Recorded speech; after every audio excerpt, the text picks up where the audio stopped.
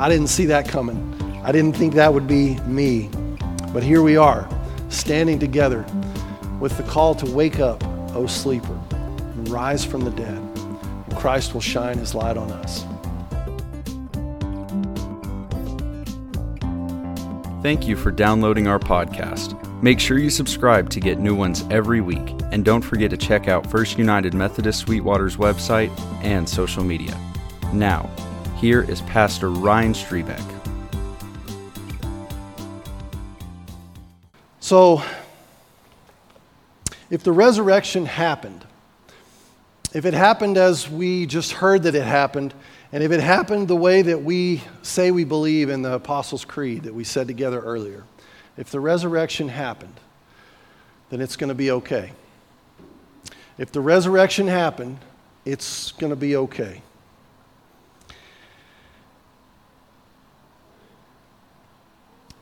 Mark tells this story in such brief beauty, and he opens up just with kind of where we left off with this sense that hope was gone and Jesus was buried and there's a large stone that's rolled in front of the tomb. And so the story begins with three women who've been named previously, and they're there coming, one last act of devotion. They're going to embalm the body of Jesus. They were there following Jesus. They were there at the cross when all the male disciples had fled and had denied Jesus. The women were there. They were still there close by.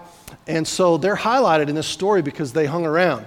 And they go back after the Sabbath was over. They couldn't work on the Sabbath, so they go back and they're going to embalm the body of Jesus. And Mark really highlights them and their role in the story. And it's fascinating because in Jewish culture, women were not able to be witnesses at all. They just were kind of seen as that wasn't their role in society, or they were not trustworthy or whatever it was, but they were not allowed to speak in that way. They couldn't be witnesses. And so it's fascinating and wonderful that the way that our story begins as Christians is the first people to preach the gospel that Jesus was not in the tomb as they expected were women. And so that's how this story goes.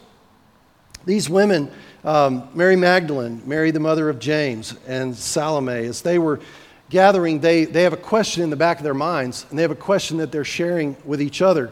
And it is, who will roll away the stone for us from the entrance of the tomb? It's a very practical question. If you're wanting to get inside of a tomb and there's a large stone in front of it, then it's natural to wonder how we're going to get the stone out of the way. And so this question to me seems like those questions that we ask, when life doesn't go the way that we hoped that it would. These women, these ladies have realized that life did not go the way that they hoped that it would. And Jesus is this person that they had placed their hope in and that they had begun to follow. This story is not going like they thought that it would. So their lives are shipwrecked. They're destitute and they're afraid and they don't know what to do. And they just want to get on with life. Have you ever been there when things don't go the way that you plan and you just want to get the practical daily tasks done so you can get on with life? That's how these women felt. And so with all of that feeling and the anticipation, the anxiety of how the stone was going to be removed, they arrive at the tomb to find that the stone was already rolled over. It's moved out of the way. And they're greeted surprisingly by an angel who begins to make this announcement to them, saying, "Oh, yes, you're here seeking Jesus of Nazareth. He was crucified, but as you can see, he has been raised from the dead. He is not here. He has been risen." And so the resurrection, the news of the resurrection begins to answer their questions. It begins to point them in the direction that they didn't go there thinking they would be headed in. And so there's new instructions. The angel says to them, don't be alarmed. I know you came here looking for Jesus, but he's not here, and that's actually good news because he's been raised from the dead. This is the place where he was. And the verb is past tense, so it means that Jesus has been raised. Someone else did the raising, and in this case, we believe that God, the Father, is the one who raised Jesus from the dead, and it was God's response to Jesus' suffering and death, and it remains God's response, we believe, to our suffering and our death.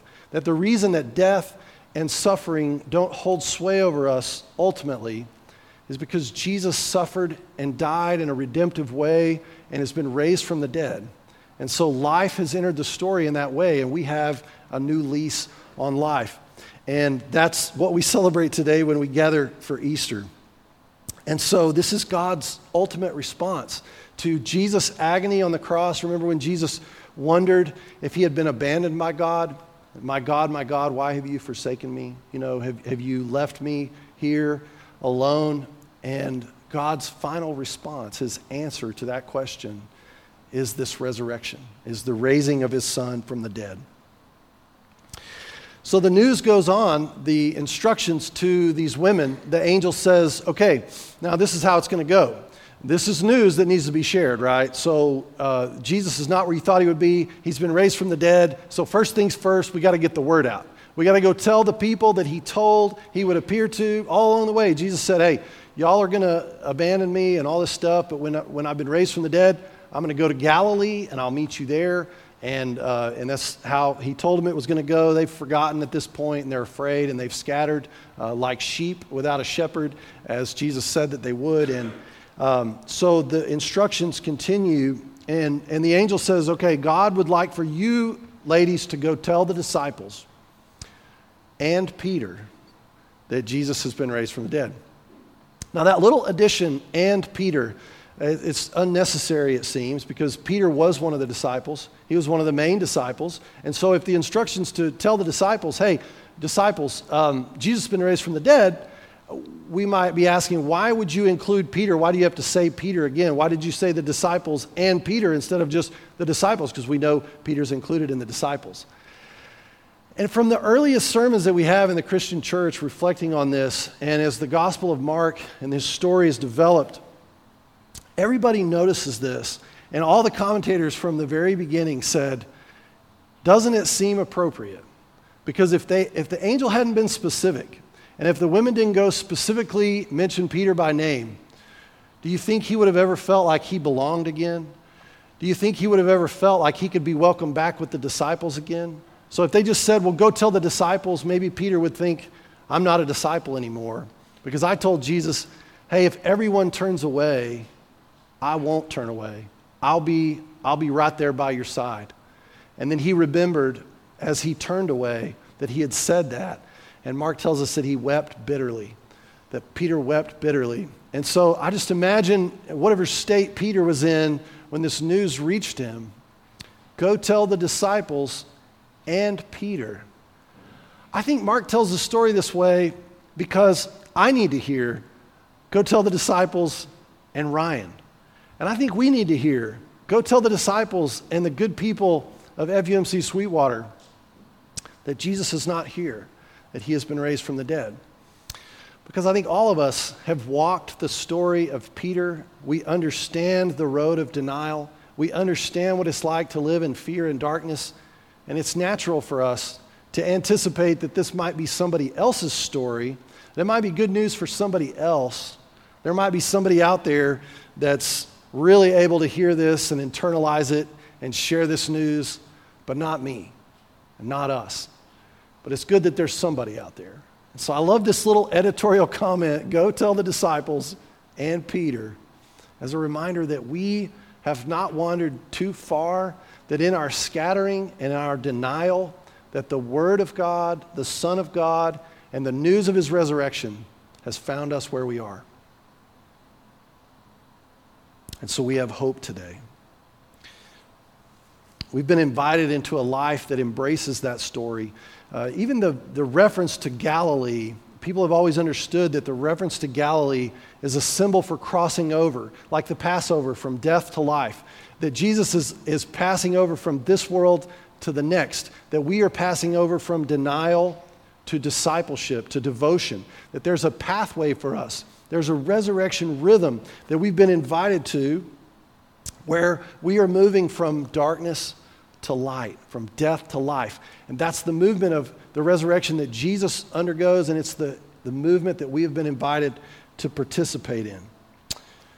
So we read this story, and it's like that invitation is out there. Will you hear the invitation? Will you recognize that you're named with Peter and that you've been asked to go to Galilee and to make this life transformation?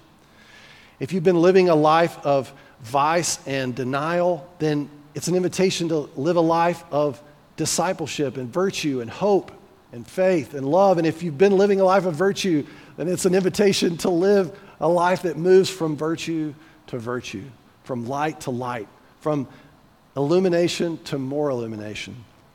And we share that story with others.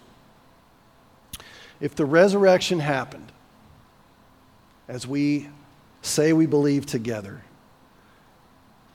then we also say it's going to be okay. It's going to be okay.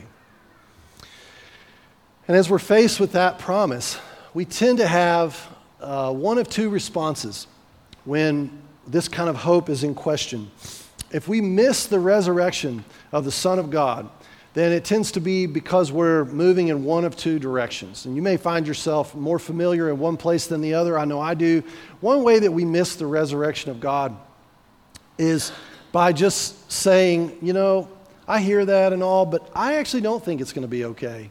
I have a different view of the world. I'm a realist. I understand. You guys talk it up, but I don't think it's going to be okay. At least not in the way that y'all say. This whole resurrection thing, that sounds good, but I'm not really buying it, and I think we might as well just live the life that we have, and I'm skeptical as to whether it's going to be okay or whether the resurrection has anything to do with my life at all.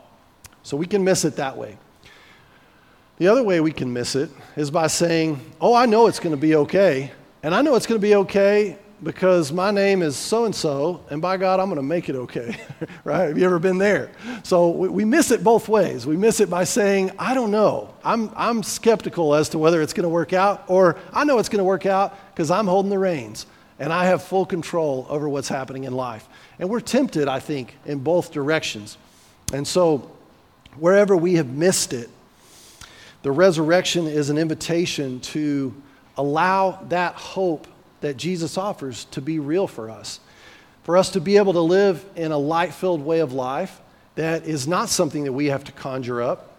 It's not something that we have to work up the courage or the inertia to believe ourselves, but it's actually funded by this overwhelming life like the rising of the sun, where Jesus is filling our hearts with a real and genuine hope. And the invitation is not just to believe. It's not just to say, yeah, I'm good with that. I hope that's true. But it's actually an invitation to fall in with the rhythm that Jesus has laid out for us. Paul talks about it this way, you know, if we've died with Christ, if we've been crucified with Christ, then it follows that we would also be raised with Christ. And there's this ongoing participation where the resurrection of Jesus is God's work first and foremost, absolutely, but then we're given the reins just enough to respond and to keep the cycle going. And Paul says in another place, he quotes one of the early church hymns and says, wake up, O sleeper, and rise from the dead, and Christ will shine his light on you. Wake up, O sleeper, and rise from the dead. That's a call to us. Wake up and rise from the dead, and Christ will shine his light. So it's this ongoing partnership and participation in the power of God and the Holy Spirit, where we wake up and we open our eyes and we take a deep breath and we breathe in the words and the signs and the beauty of God, and Jesus shines his light on us, and he shines his light around us, and he shines his light through us, and we become the resurrection people of God. And those of us who felt like we were the least likely candidates, we emerge as primary witnesses in this story. And it's humbling, and it's very beautiful to be in that position with you as we look back and go, man, I didn't see that coming. I didn't think that would be me. But here we are, standing together with the call to wake up, O sleeper, and rise from the dead, and Christ will shine his light on us. If the resurrection is true, it's going to be okay. In the name of the Father, and the Son, and the Holy Spirit, amen.